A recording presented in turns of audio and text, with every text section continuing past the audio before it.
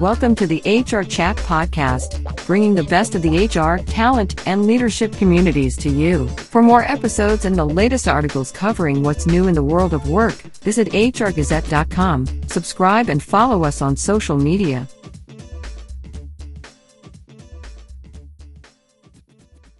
Welcome to another episode of the HR Chat Show. I'm your host today, Bill Banham, and in this episode, we're going to talk about ways to maximize the success of new leaders. My awesome, fantastic returning guest today is Bill Treasurer, Chief Encouragement Officer over at Giant Leap Consulting. He is a big proponent for courage, a writer, a speaker, and a consultant. And Bill's on a mission to build workplace courage to deliver fantastic results.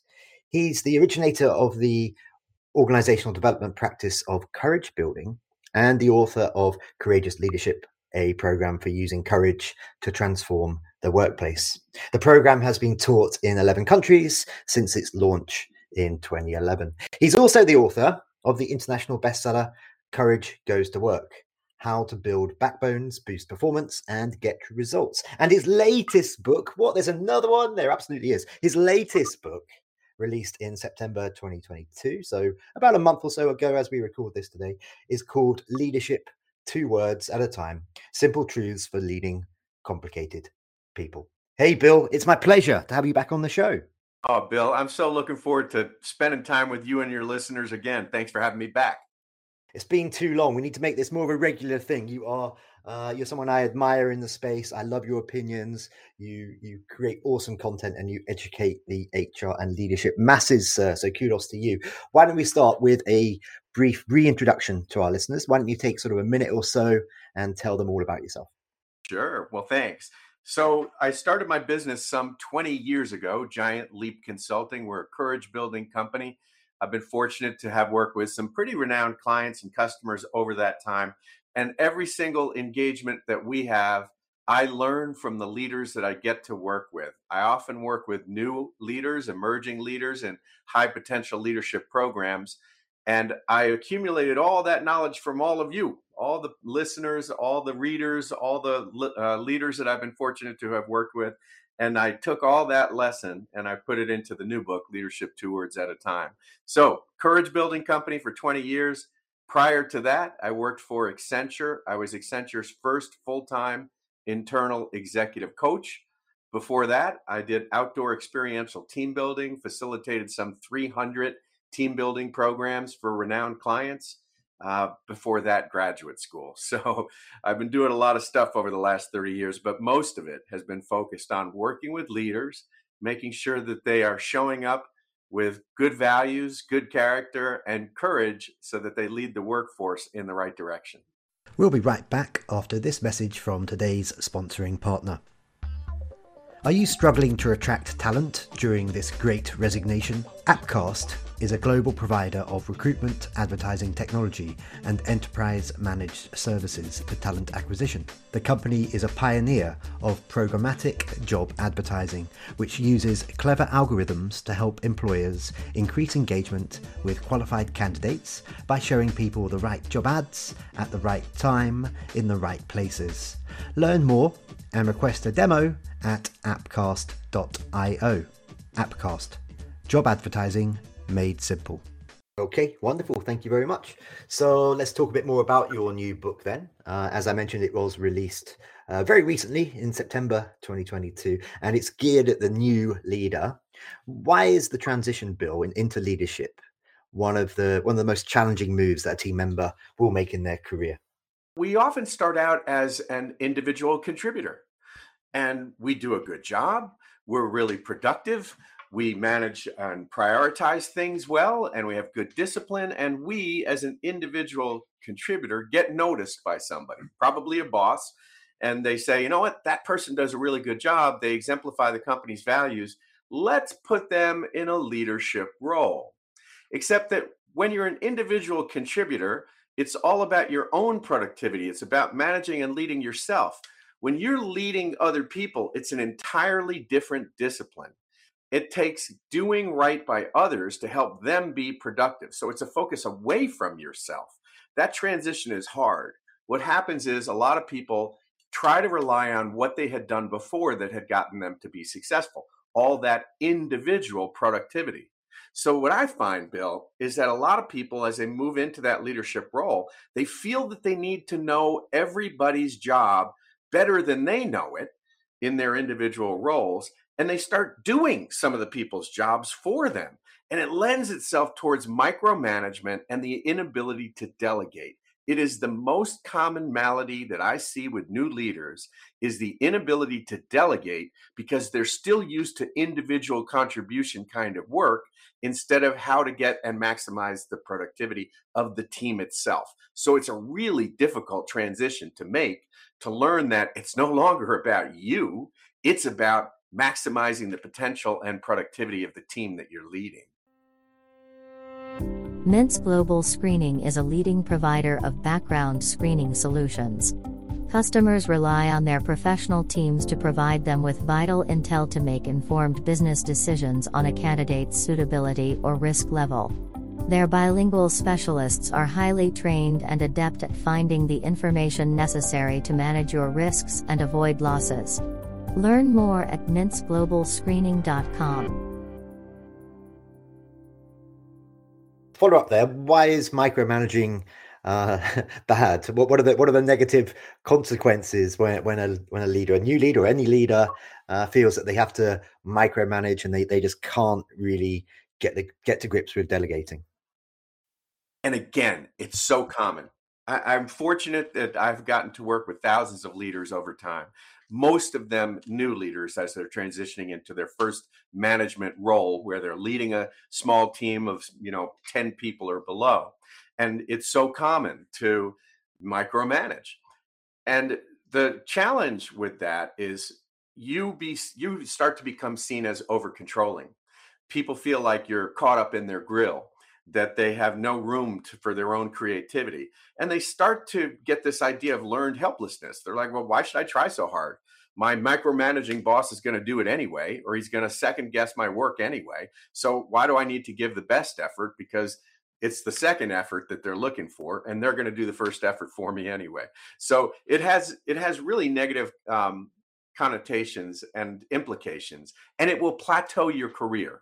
You will never be able to lead at scale if you don't learn how to delegate. The challenge, Bill, is as that individual contributor moves into the leadership role with those tendencies towards micromanagement, nobody ever hands them a playbook about how to lead. There's no sort of instruction manual. So they sort of grope their way through it. And I find the most common way a leader finally learns to delegate is oftentimes through capitulation. They get so subsumed, so overwhelmed, so weighed down by the responsibilities of their job and doing the tasks of other people that they end up they have no choice. They either surrender and capitulate, or they're going to be out of a leadership role. So at some point, sheer desperation will take over. And hopefully the leader will learn that I have to give some stuff up to my team. I have to spend individual time with each member of my team, ensuring that they know how to do the job well, so that I feel confident enough that I can release my control and allow them to do their job without me hovering over them like a helicopter parent. And just on that communication piece, you mentioned there towards the end of your answer, it's important to have one-on-ones, to sit down with each and every member of your team, I think is what you said there. What kind of proportion of the conversations, the communication should be one-on-one when it comes to a new leader and their new reports? And what percentage, what extent should be group communication? At the individual level, there's two kinds of important conversations that you need to have with each one of your direct reports. There's the kind that's tactical and operational, technical, about the skills of the person's job, and your job to help coach them along, provide training to help them be successful in their individual role. And your individual conversation around that is around performance of their job. The second conversation that you need to have with people on a regularly occurring basis, and again, one-on-one, are 15 minutes every few weeks or so, just to check in with the person and to ensure that you're building trust with the person. It's not at that second conversation about statusing where are they on their jobs and their tasks. It's more about how's it going? Tell me what's going on in your outside life. Is there anything that I can be doing for you to help you get to where you want to get to in your career? And it's not in your office. That conversation is more informal. Maybe it's over lunch, but it's about building the trust between you and the individual. So there's two individual conversations. One is about performance and the tactics of their job, the skill, the enrichment, if you will. And the second one is about trust building between you and them. You have to separate those two things. You don't want to do both of them at the same time. And then in terms of working with the team, you have to have your regularly occurring, what I would call status meeting. That's checking in typically on a Monday, whether you're doing it virtually or if you're doing it in person. It's getting the team together to look at the week ahead and projecting out, all right, what needs to get done this week? You have to have that status meeting, and you should have a check-in meeting with your team later on in the week to make sure that we're moving in the right direction. You know, we spend a lot of time talking about the importance of leaders setting expectations, and that's super, super important. The thing that we don't often talk about is the point in time where you have to have basically the inspection. And that means to track progress, take an in-progress review, take a pulse check on where are we on the items that we said that we were going to get done. And that's not micromanagement. That's just management. It's responsible behavior. Okay, I can tell that you're a fan of those Monday morning meetings. That's a whole different discussion, but we're not going to go down that route today. Now then, you and the Giant Leap team have conducted hundreds of corporate workshops focused on strengthening leadership skills, improving team performance, accelerating innovation, and helping executives behave more courageously. What are some of those common objections that you hear from established leaders? We've just been speaking about new leaders, but in terms of those who are already in a role, they maybe been in the role for a few years, they feel pretty comfortable. When it comes to what are those objections when it comes to changing their behaviors to get better results? I find that most every leader that I work with recognizes they're on a journey. And even if they're sort of in the later stages of their career, if you're a leader, you are wanting to improve. Jim Kouzes and Barry Posner, who wrote the Leadership Challenge, which sold 9 million copies, they said that leaders constantly need to ask themselves a two-word question: what's better? What's better? And I find my work with leaders that most of them do want to improve. I mean, you do run into the occasional leader who gets fossilized, who starts to get a little too enamored with their title and their position in the company. And sometimes they can be a little bit resistant, and they can refer back to the past too much. I worked with an organization recently that was having a new leader come in. A new leader was taking the baton from the leader that was exiting, except the exiting leader, as part of their succession, was still around to support the development of the new leader until they got their sea legs. The challenge was that was useful up until a point. At some point, the baton passing was taking too long. And in fact, the old guard leader was now becoming an obstruction to the new person trying to establish their own footprint. So we need the institutional wisdom of the leader who might be exiting, and we want to make sure that it's a soft exit. That said, you also don't want what we call it the pastor in the pew. And that is if you get a new pastor in your church, but the exiting pastor is still there, and they're like, we tried that one before, so don't use that particular sermon. But go ahead, go on with your sermon. I didn't mean to interrupt. So we have to watch this from exiting senior leaders, but we definitely want their established wisdom before they, leave. Let's get back to talking about new leaders for a moment. Tell me a bit about where HR fits in, Bill. How can HR help to change the mindset of new leaders and to equip them with what they need to, for that transition from employee to leader? HR plays a really central role. The most important thing, I think, and I think that you'd agree with this, Bill, is that HR needs to make sure that they are business minded. They need to know the levers of the business. An essential thing to know about the business is how does the business make or lose money, or acquire and keep customers, because those are the most central things to business.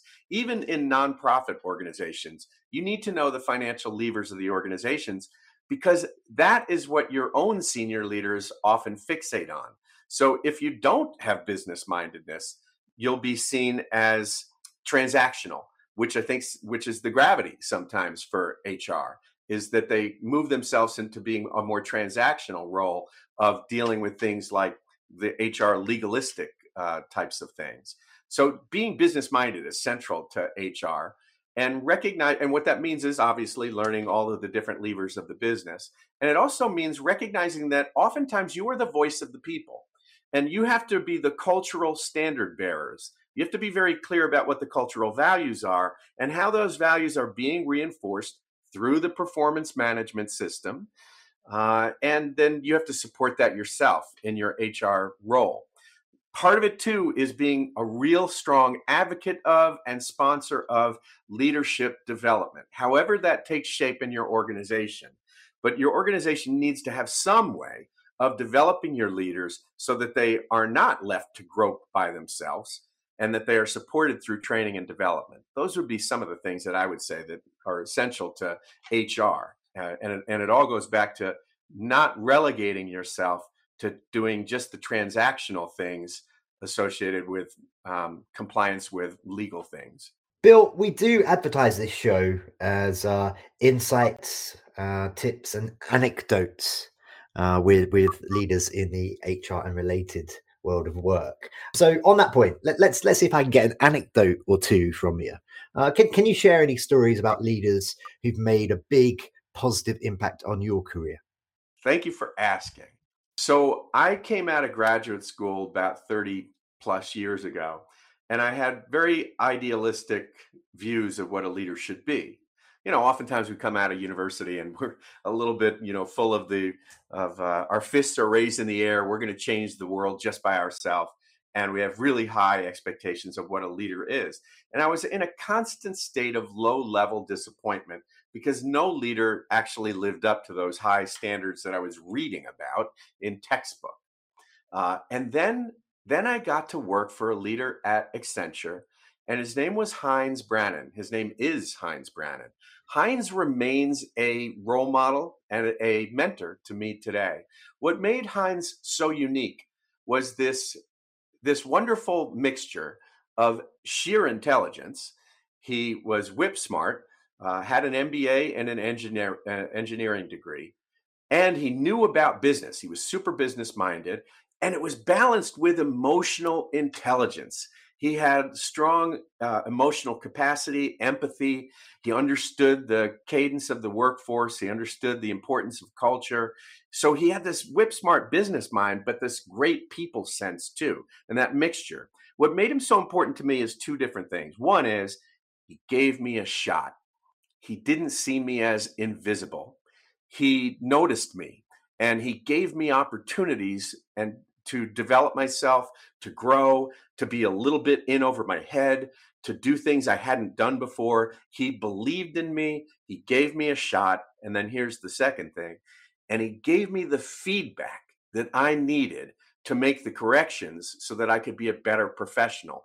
He held me accountable to myself, and he made me believe in myself. He made me a better professional. And some of that feedback, by the way, stung my ears. Some of that feedback was hard for me to hear because he was very plain spoken. He didn't want to couch things or put a lot of velvet around the message. Sometimes the message had a sting if it was going to get through to me, but he would do it because he cared about me. And one of the greatest moments for me, Bill, was last December. He was honored by his own university where he went to school some probably 45 years ago. And he was part of the commencement ceremony. There were 20,000 people there, including his family. And one person who wasn't his family, I was the only non-family member, I got to watch him get an honorary doctorate degree from his university for all the ways that he had given back to the community and to the university itself. He is a role model for me and a mentor to me even today. I spoke with him this week, and I haven't worked for him for some 20 years. I love that story. Thank you very much for sharing that. That's a wonderful, warm, human anecdote, sir. Thank you. Hey, on a completely different note, I noticed that Steve Romano, ex-chief FBI hostage negotiator, works with your leadership clients. I saw this on your LinkedIn profile recently. Tell me a bit about that. What's the fit? Aha, good question. A lot of times we want to design, my company will design, it's almost like bespoke kind of consulting engagements, particularly leadership events. So we design, develop, and deliver leadership programs. Oftentimes those programs are like 2 years in length, where we get together every other month for what we would call a leadership summit. We want to make sure that every single summit, it reinforces a leadership important ideal, trait, attribute, something related to leadership. And we want to make sure that that day has great content, lots of small group breakouts and case studies and interaction. And we also want the event to be memorable. So instead of Bill Treasurer lecturing at them all day or giving them outside best practice content, that we also want to make sure that we make it memorable by bringing in outside speakers who they otherwise never would have had the opportunity to hear from. So we've had NASA astronauts, we've had fighter pilots, we've had Navy SEALs, we've had a world record holding athlete who traversed the Appalachian Trail faster than any human, and it's a woman. And we have Ed Viesturs, who's been to the top of Mount Everest 7 times. He's a great speaker, but occasionally we get the good fortune to bring in Steve Romano, who was the chief hostage negotiator for the FBI. In fact, I was with Steve this past week.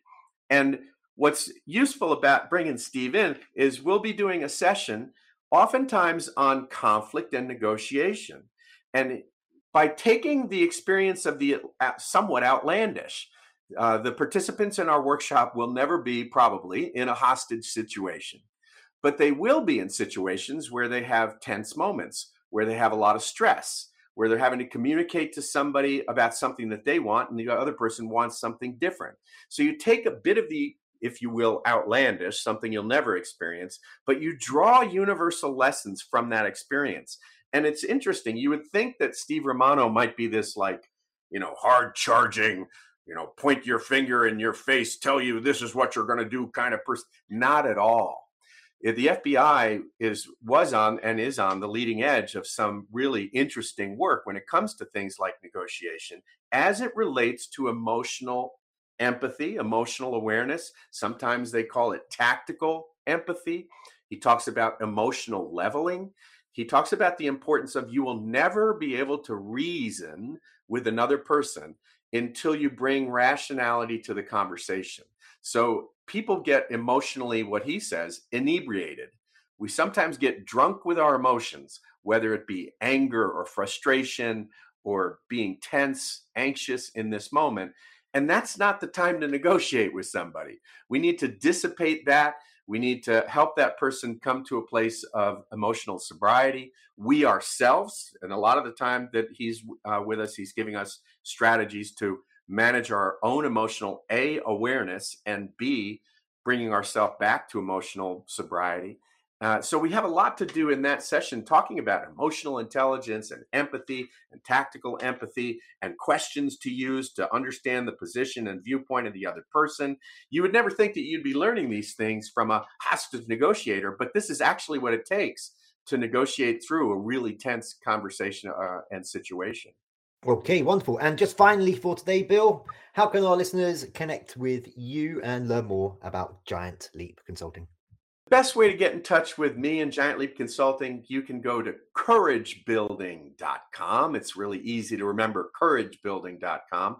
And you can also go to giantleapconsulting.com. And anyone can get in touch with me personally at btreasurer@giantleapconsulting.com. What a great pleasure to speak to you and your listeners again, Bill. And I hope to get to talk to you again sooner than we took for this conversation to happen. I guarantee it, Bill. It's been too long, and we will not make that mistake again, sir. And we're going to get you on some other pods that I'm involved with as well, because I think you're fantastic. And that just leaves me to say for today, Bill Treasurer, you absolute superstar. Thank you very much for returning to the show. Thank you, buddy. And listeners, as always, until next time, happy working. Thanks for listening to this episode of the HR Chat Podcast. There are hundreds of conversations with business experts available for free on the HR Gazette website, Apple, Spotify, and all the main platforms. And remember to like, subscribe, and follow us on social media.